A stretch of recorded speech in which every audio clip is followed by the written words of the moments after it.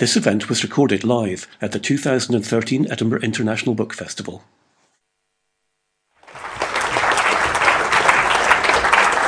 No, I'm just the moving crew. I'll step up for a second. Good evening, everybody, and a very warm welcome to the Edinburgh International Book Festival. I'm sure many of you will have been to events before, but you won't have been to Kay Ryan before, and this is so exciting this evening. I'm Robin Marsack, Director of the Scottish Poetry Library, and we all say when we introduce people that it's a huge pleasure to have them here, but I can't express to you how huge this pleasure is. This is Kay's second visit to Scotland, and when she came in 2011, after she left, she said she felt there was something in her family or somewhere that made her feel very akin to Scotland. So I think we should take the opportunity to claim her if we can.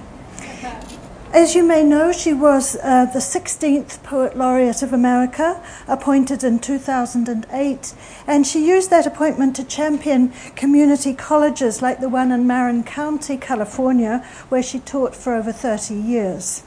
Her first volume was published when she was 40, and the best of it, New and Selected Poems 2010, won the Pulitzer Prize for Poetry. We've got here in the book tent her British edition, which is called Odd Blocks. I loved the New York Times comparison of reading Kay Ryan's poems to consuming freshly made cocktails. First the smile and then the bite. But I'd say that her poems are more like stones skimmed over water. We admire the craft and the skip, the wit and the elegance of the launch and the landing, and then we see the ripples slowly expanding and feel the effects reaching unexpected places in our minds and in our hearts. At the Scottish Poetry Library, we've been looking forward to this reading for months. Will you join me in giving Kay Ryan a warm welcome back to Scotland? Thank you, Ryan. I'm going to pour your water. Thank you.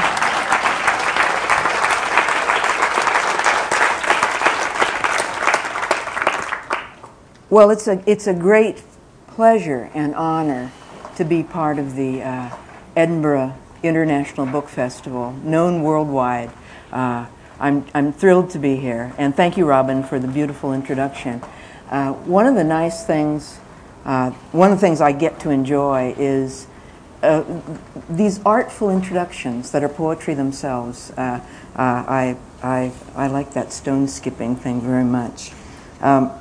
I thought I would begin with my only actual Scottish tribute poem. And it doesn't come following my visit to Scotland. It comes long before it, from something that I was watching on the nature program on public television about osprey. And I like to get this poem over with early because it has a tongue twister in the middle. And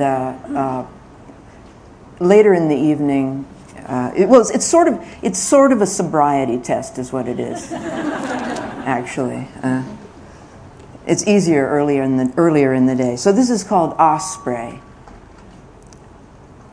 The great taloned osprey nests in Scotland. I later found out that the osprey also nests in my own Marin County, right above San Francisco. But that wouldn't work, would it? The great taloned osprey nests in Marin County.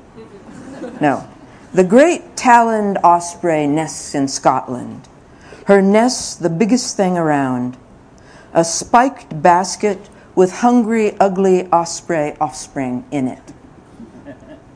For months she sits on it. He fishes, riding 4-pound salmon home like rockets.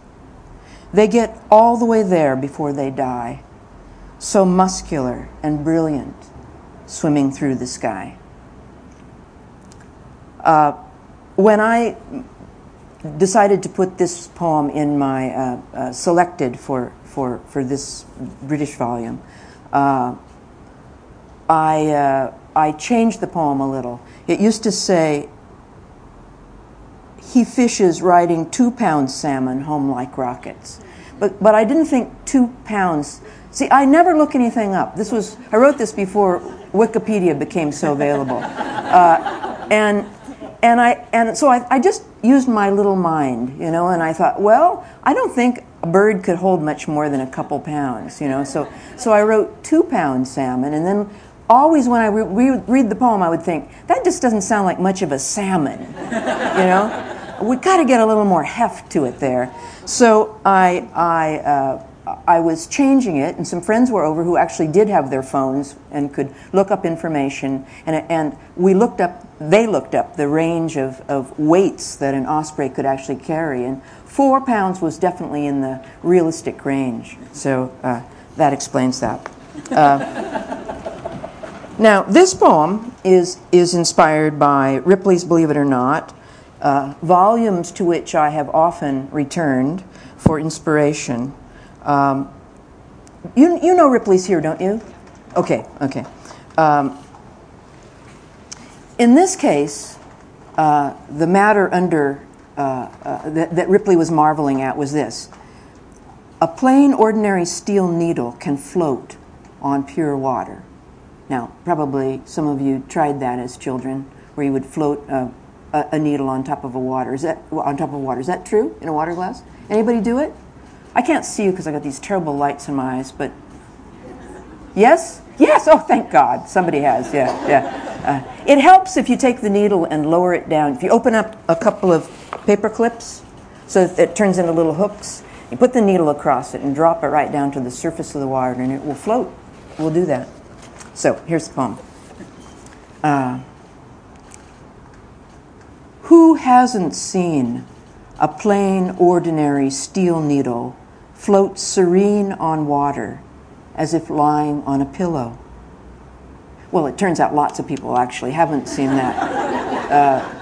It's more rhetorical than I had meant for it to be.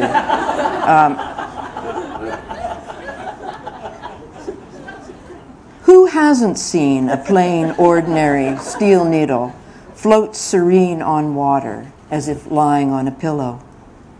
The water cuddles up like jello. It's a treat to see water so rubbery, a needle so peaceful, the point encased in the tenderest dimple. It seems so simple when things or people have modified each other's qualities somewhat. We almost forget the oddity of that. I was, to use one of your terms, gobsmacked to learn that a number of people have used this as a wedding poem.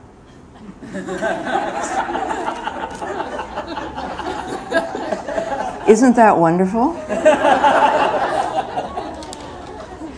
Sometimes I don't have much faith in people, and I'm wrong not to have faith in people.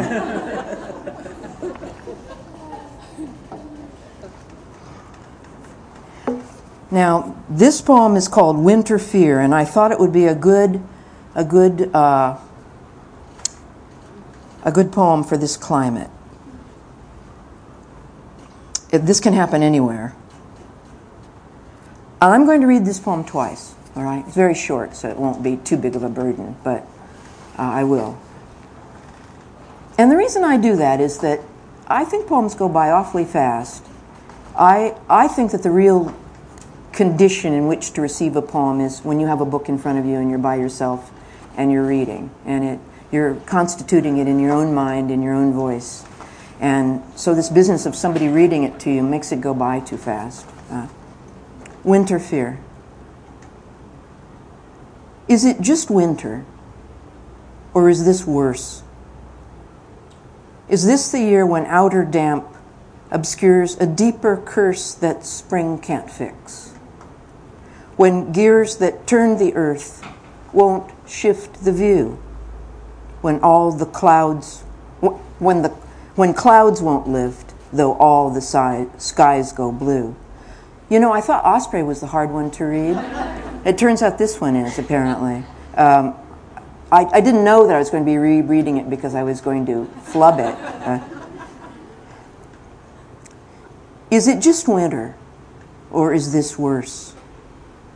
Is this the year when outer damp obscures a deeper curse that spring can't fix? When gears that turn the earth won't shift the view? When clouds won't lift, though all the skies go blue? I'm a big reader of murder mysteries, and this is a mystery which was written by a British writer, Cyril Hare. You know him? Somebody knows him. Okay. This is from Death is No Sportsman, one of his titles. And here is the epigraph. Your husband is very lucky, observed Smithers, to have ornithology to fall back upon when fishing fails. To me, that sounded like the ideal life. I'm always looking for less. You know, I'm sort of the anti-Oliver Twist. Less, please. You know. So this is called When Fishing Fails. When fishing fails, it sounds kind of Yeatsian at first, but don't get your hopes up.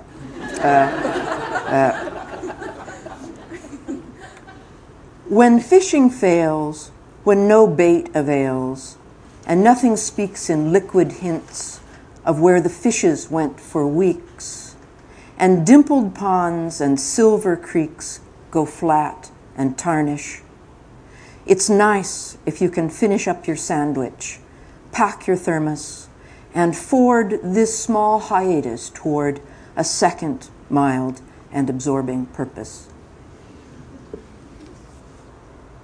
This poem, I almost gave this poem a subtitle and called it an incantation, but I hope that it would be obvious that it is, in a sense, an incantation. It's called Deer, and it seems to be about deer, but it's actually about trying to get going, which is, for a writer and for I think all of us in every aspect of life, about the hardest thing to do. And if you can get going, something can get happening. So this is getting something going, that process of making something begin. Deer. And this mentions the Emperor's Park. I think it would be nice if it was the Queen's Park for here, but we can't make it be the Queen's Park. To lure a single swivel ear, one tentative twig of a leg, or a nervous tail here, is to mark this place as the Emperor's Park, rife, I say rife with deer. For if one leaf against the littered floor be cleft with the true arc, all this lost ground and more becomes a park. Everywhere the nearest deer signals the nearest dark. A buck looks up. The touch of his rack against wet bark whispers a syllable singular to deer. The next one hears and lifts. The next head stops and shifts deeper and deeper into the park.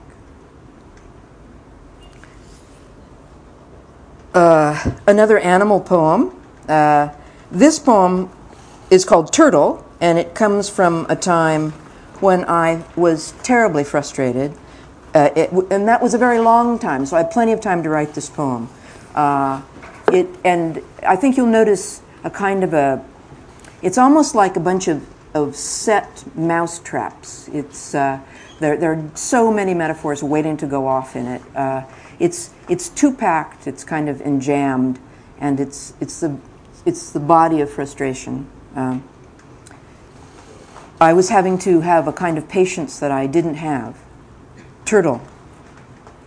It also has my greatest rhyme in it, where one word rhymes in the following line with three words. One word is, okay, I'm telling you, listen for this. Who would be a turtle who could help it? A barely mobile hard roll, a four-oared helmet, She can ill afford the chances she must take in rowing toward the grasses that she eats. Her track is graceless, like dragging a packing case places, and almost any slope defeats her modest hopes. Even being practical, she's often stuck up to the axle on her way to something edible. With everything optimal, she skirts the ditch which would convert her shell into a serving dish. She lives below luck level, never imagining some lottery will change her load of pottery to wings. Her only levity is patience, the sport of truly chastened things. Anybody get the rhyme? What? No. Packing case places? I like that very much, but no. Although I'm fond of it. I'll tell you. Okay, listen to this. I'm going to read the lines again. Who would be a turtle who can help it? A barely mobile hard roll. A four-oared helmet. She can ill afford the chances she must take. See? It's right there. Afford.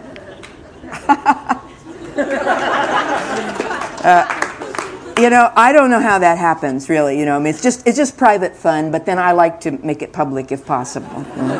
If I get the chance, A lot of it remains private. This poem is called Doubt. And it, writers use what they have a lot of. We use available materials. I've always had plenty of doubt, so it was a subject that was near at hand. Write what you know, remember that? And this refers to the person from Porlock. Most of you will know that the person from Porlock is the person who interrupted Coleridge when he was writing Kubla Khan. So he said. Could have been the drugs wearing off. But in any case, he couldn't go on with Kubla Khan. And the person from Porlock, in poetry ever since, has been the interrupter, the person who comes and interrupts. So the person from Porlock appears in here. This also has a spurious fact in it. I think you'll know when we get to that. I like the texture and sound of facts, but I don't care about them. Actually, they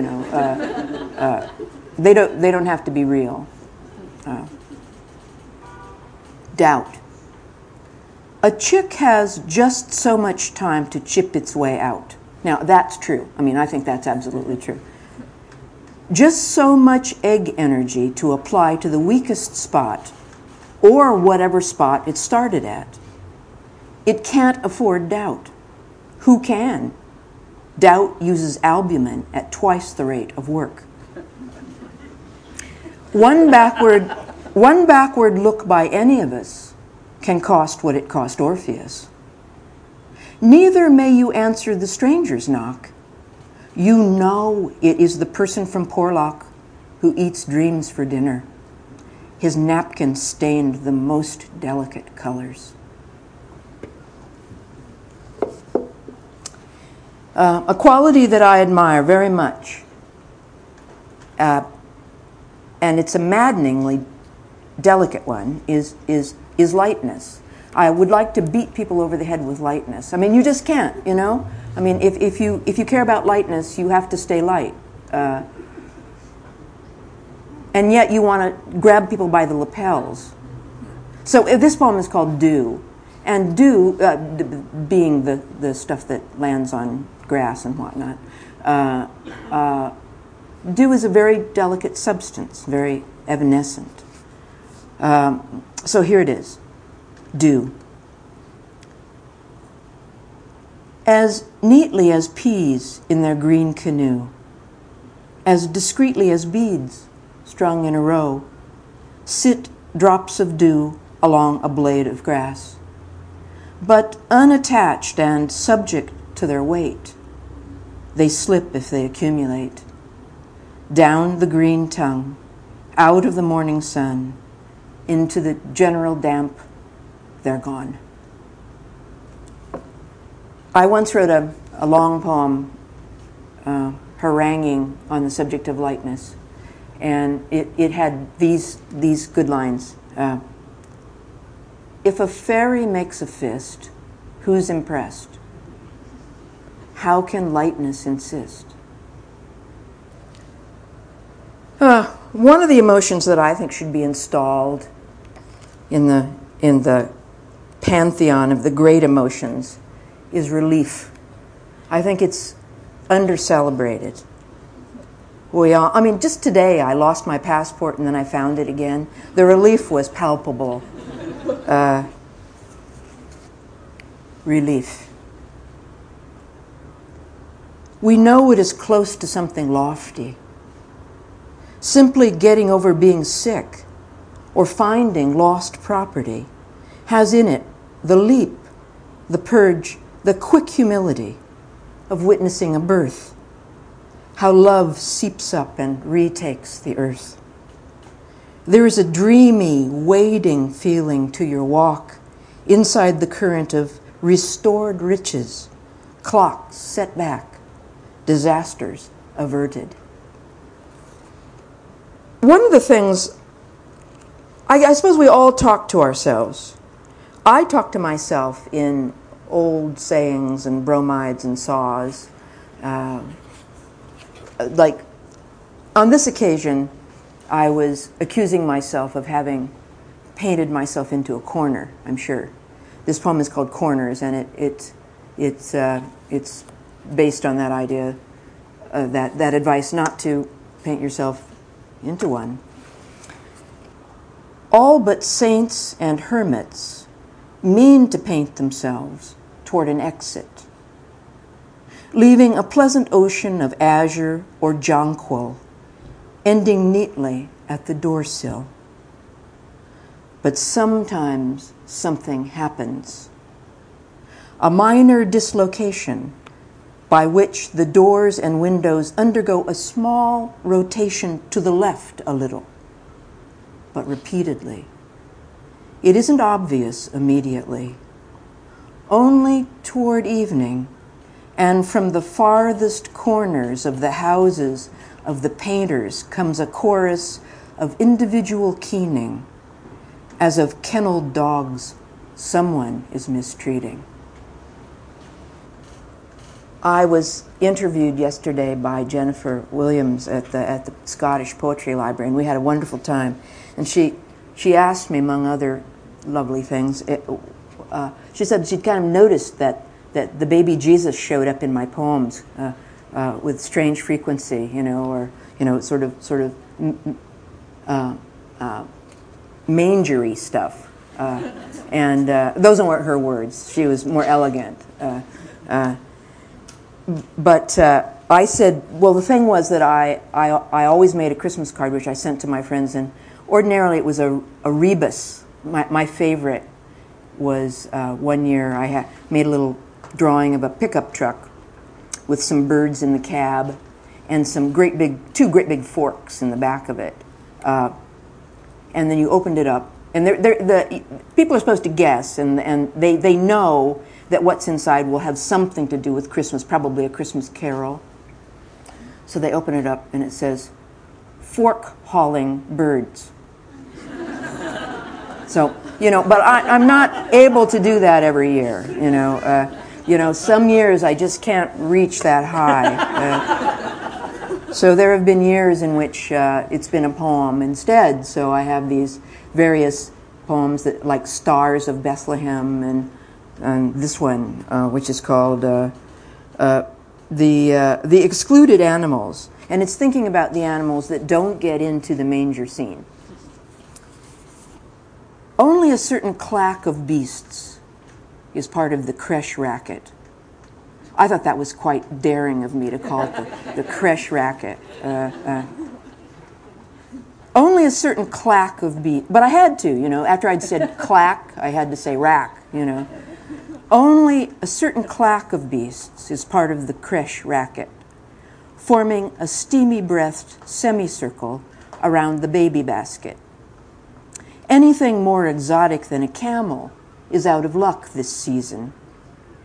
Not that the excluded animals envy the long-lashed sycophants. Cormorants don't toady, nor do toads adore anybody for any reason. Nor do the unchosen alligators, grinning their 3-foot grin as they laze in the blankety waters like the blankets on him.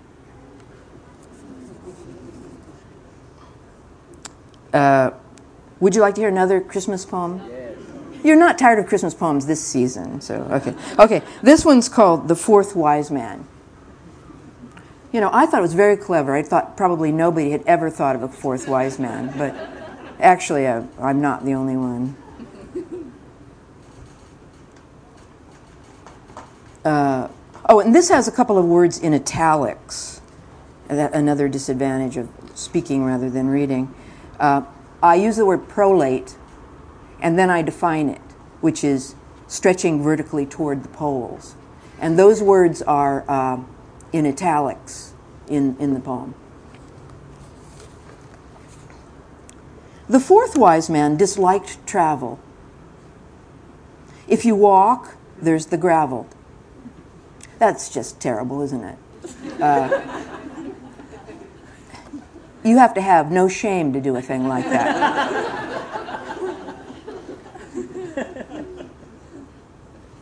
The fourth wise man disliked travel. If you walk, there's the gravel. If you ride, there's the camel's attitude.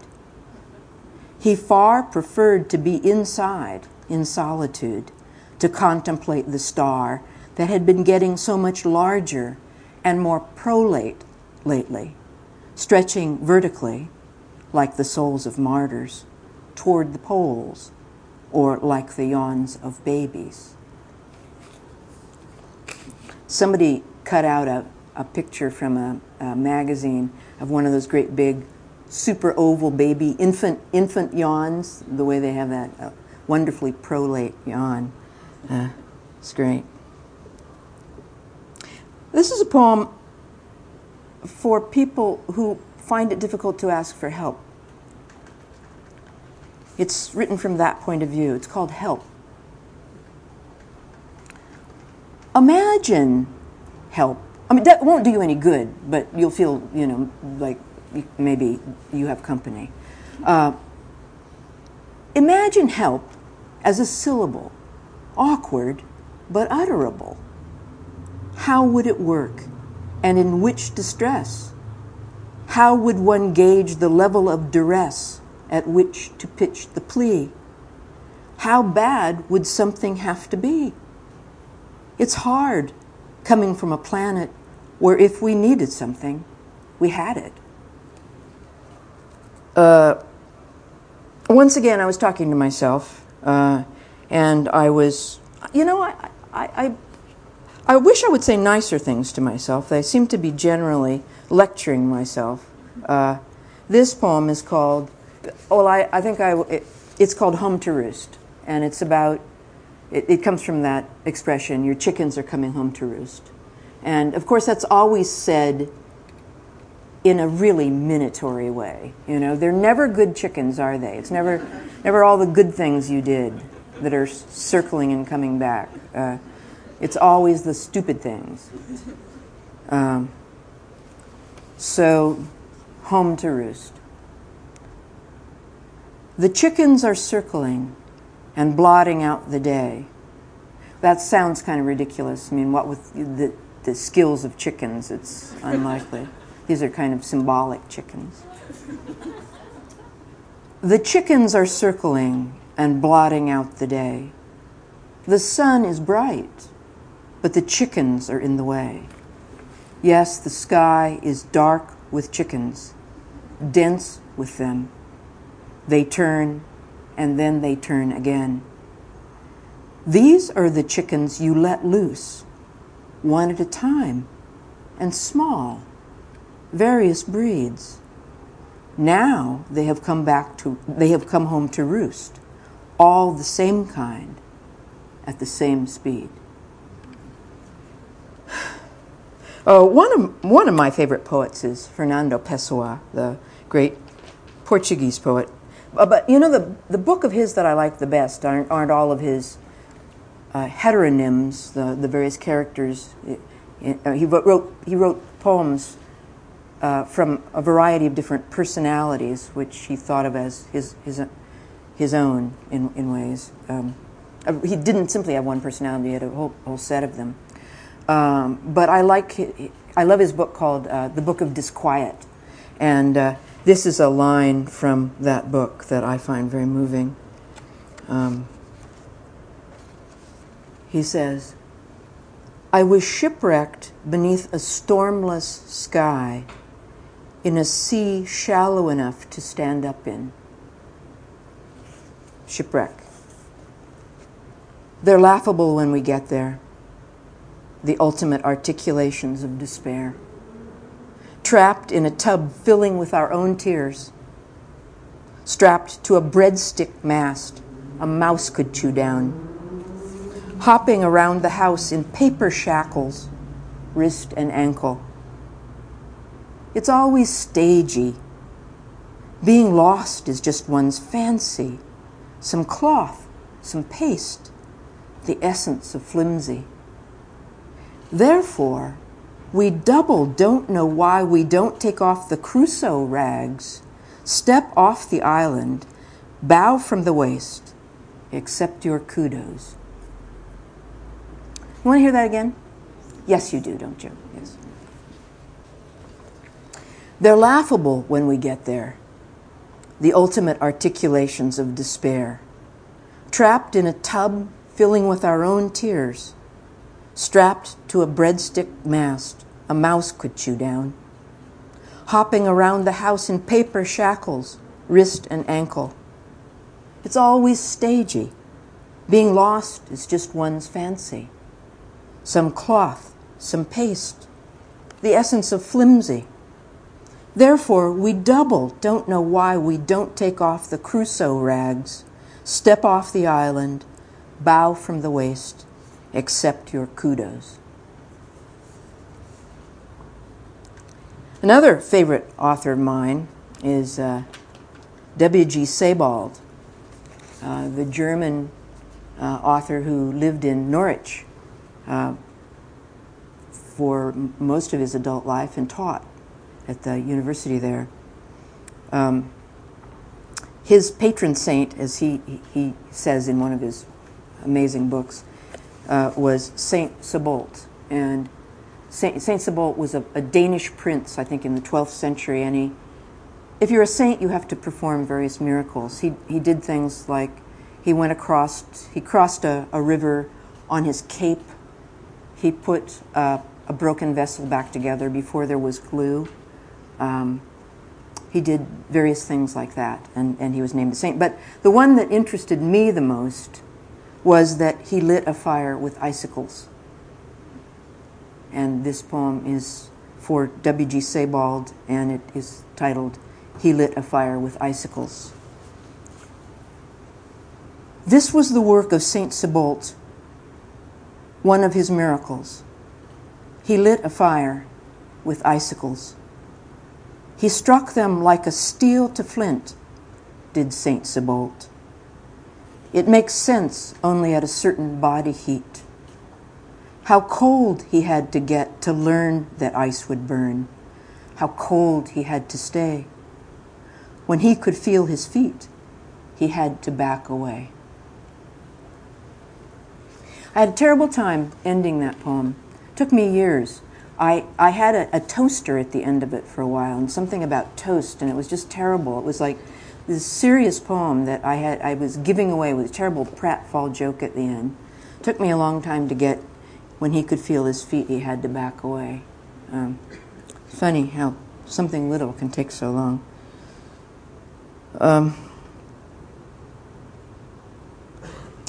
I would like to read one deserty poem, since I'm actually from the Mojave Desert in California. Well, the Central Valley.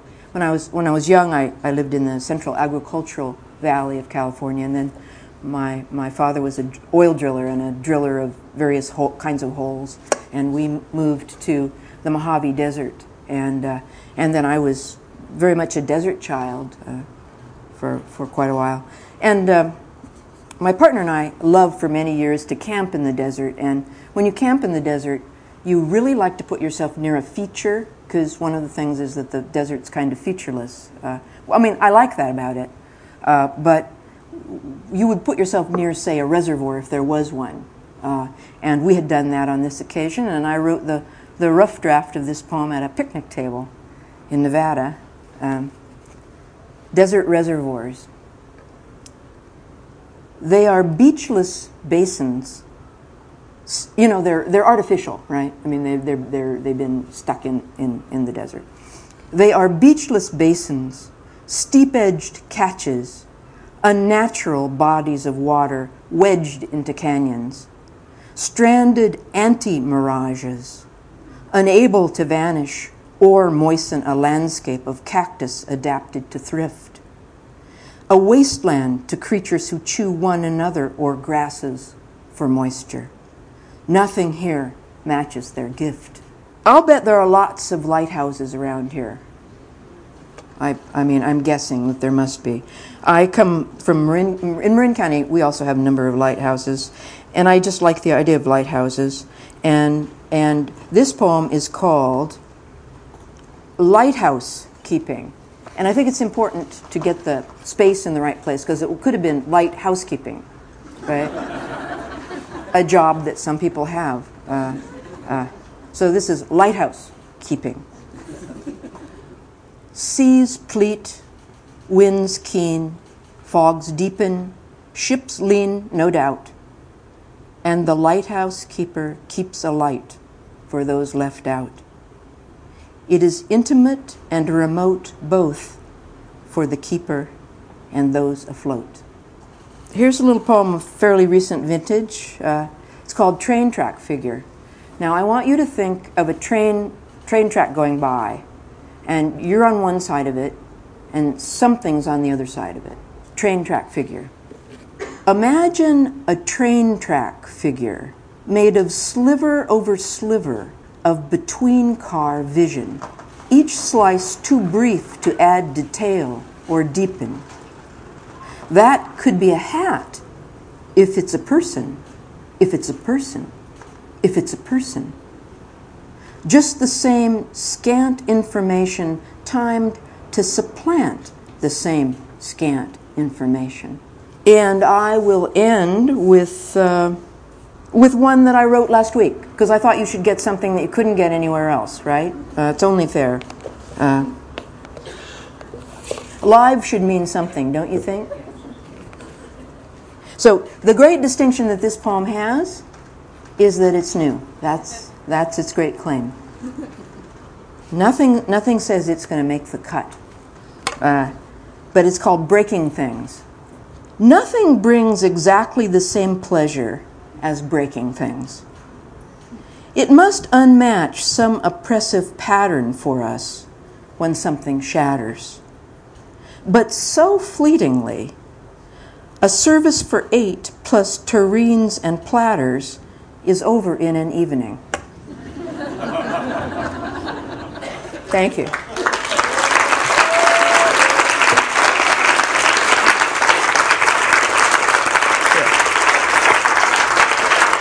You want some water?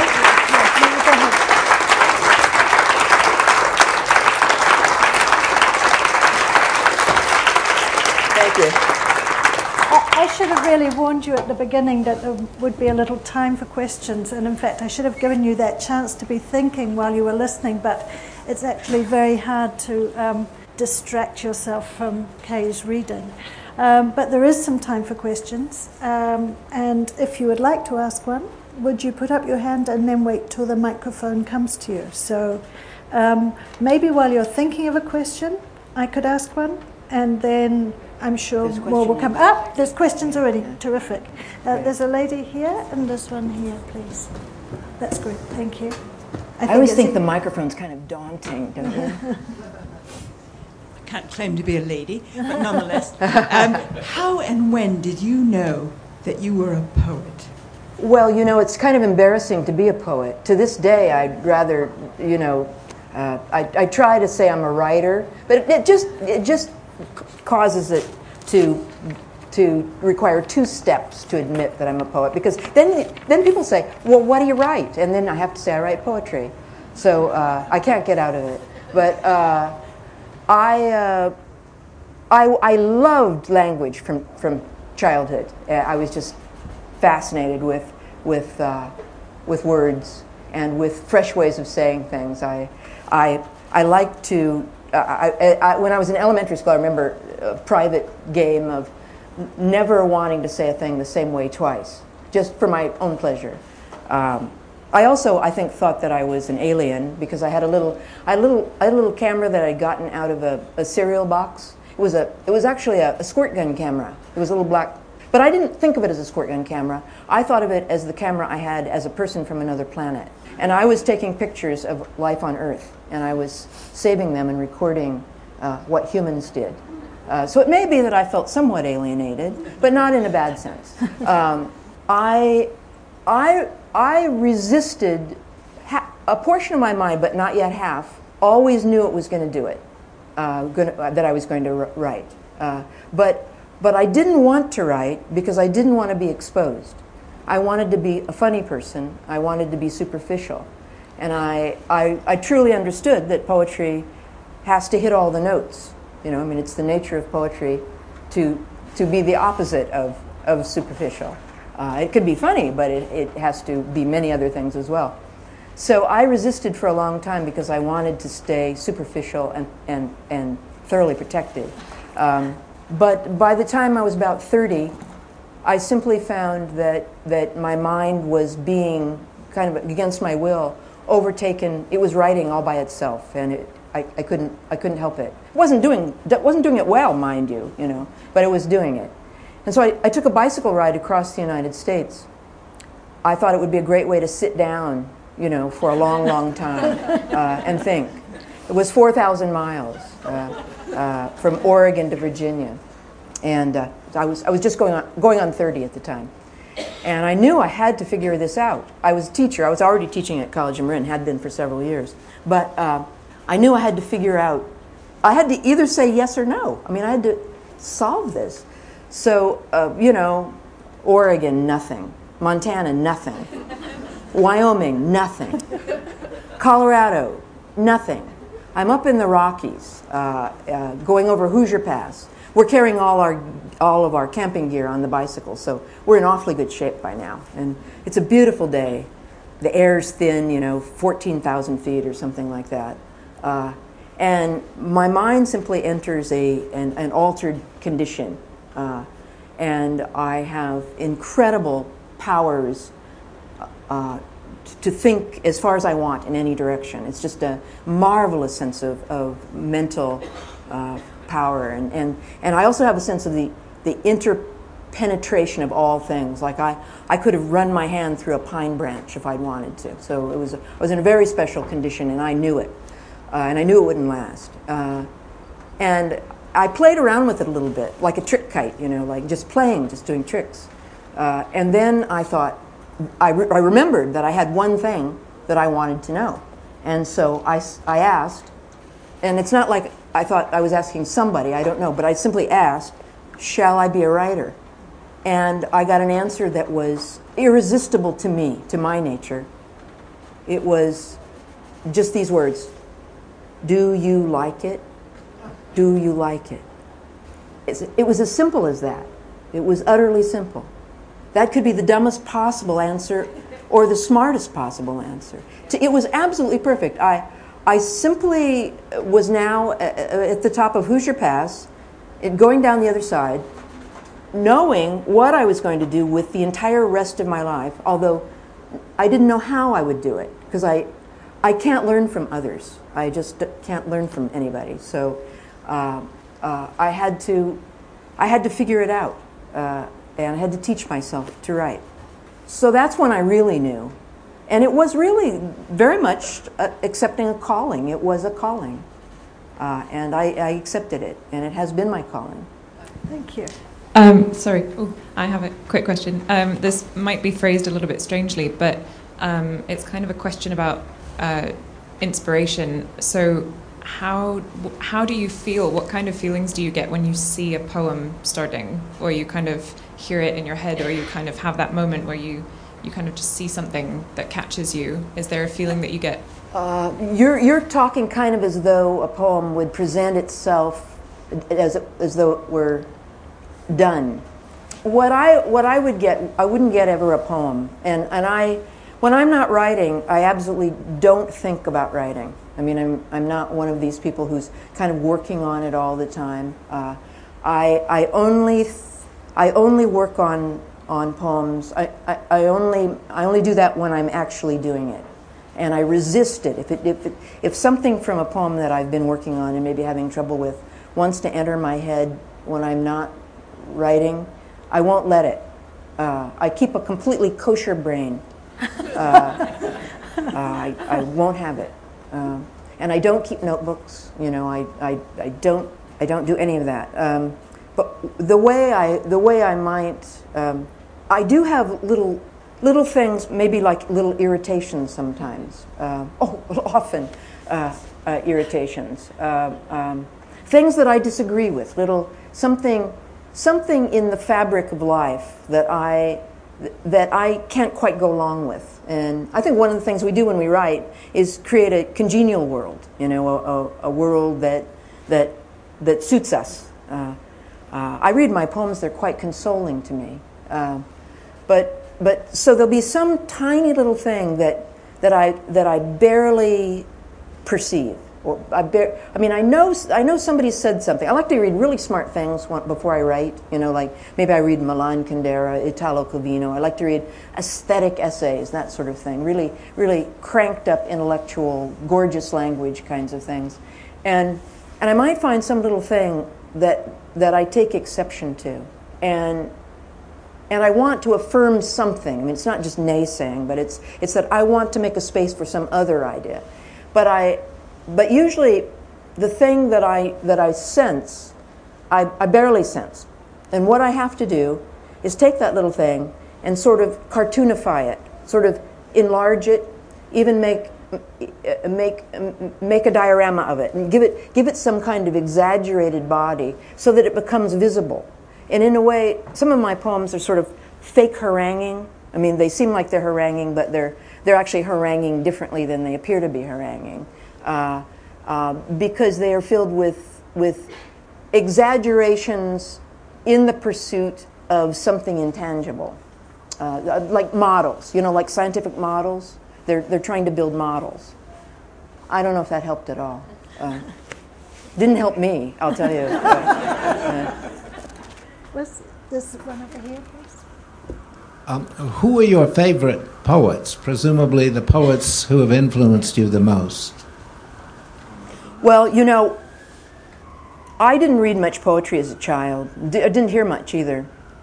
Although we had choral reading when I was in 6th grade, and I just loved it. That was when everybody stood up together and said poems. The whole class recited from the stage like this. Oh, it was lovely. And we did. Our teacher was very, very Catholic in her taste. We did We Are Marianne's Luncheon, yum, yummy, yum, yummy, and we're all going down to visit her tummy. I am her poached egg, I sit on her toast, and wonder which fork stab will tickle the most. Well, you can see, I was very influenced by that poetry. But we also did, in Flanders field, the poppies blow, between the crosses, row on row, that mark our place. Oh, no, and in the sky, the lark still something singing fly. Bravely singing fly? Well, anyhow, we had no idea what the First World War was or anything like that, but I loved the sobriety of it, you know, the grandeur of it. So it was, my first influences were utterly eclectic. I was a comic book reader as a child. I think those influenced me a lot also. But when I finally got to poetry in the community college that I went to after high school, I was first introduced to Gerard Manley Hopkins, and I was utterly ravished, as one should be, and most people are, I think. So Hopkins was a great enthusiasm of mine, early one, and John Donne, of course, And then my great teacher, Evelyn Foley in the community college, this was my first literature class, and she was describing the syllabus the first day, and she said, "Well, I don't know if I'm going to teach. I've got Emily Dickinson on the syllabus, but I don't know if I'm going to teach her this semester, because last semester the students so ravaged her, so mangled her, and she means so much to me that I don't think I can bear it, and so I don't think I will." So I, of course, went right out and got Emily Dickinson. I knew that she was going to be somebody important, and I was really thrilled. I think, looking back on it, I think what was so exciting to me at that time, at say 19, about Emily Dickinson, and I think two things. One was I was truly thrilled with those rhymes. She's an incredible off-rhymer and rhymer, just thrilling. And I also loved the fact that she made of the mind a place. It was a place unto itself. It had its own dramas. You didn't have to go out anywhere. There was an entire world which she animated fantastically, and in it was powerful to find somebody so mighty, and so strange. I'm afraid we have to stop there. Kay's going to give us one last poem to go out on, because I want you to hear her voice, obviously not mine. So I'm going to say, on your behalf, a very warm thanks to Kay for a wonderful hour. You know, she wrote an essay in which she talked about poets writing for two reasons, and one is the very solitary reason that you're writing to please the dead, is what she said. And on the other hand, you're writing for la gloire, which comes from holding an audience. And I've seen you, as I was myself, held this evening. So I can't speak for the dead, but for the living, it has been a wonderful, wonderful hour. Thank you so much.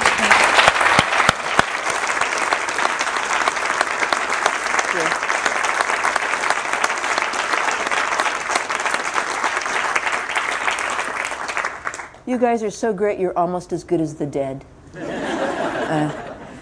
Okay, I'll take you out with Pentimenti.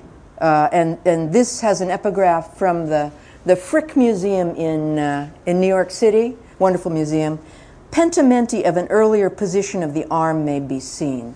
Now, pentimenti, that's a word for things which a painter has painted out, has repented. It comes from the word repent. And it has repented of that idea and has done it differently. But in time, those things become visible again.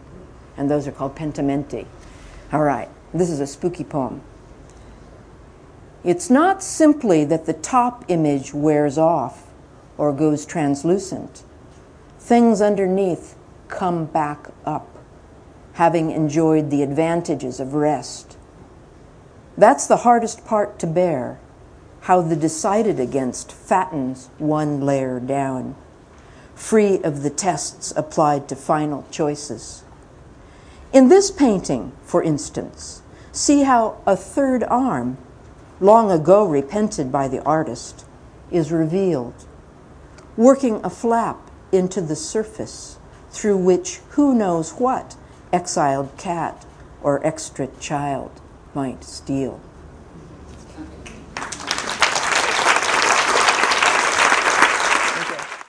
More podcasts, videos, and live recordings of author events can be found at www.edbookfest.co.uk.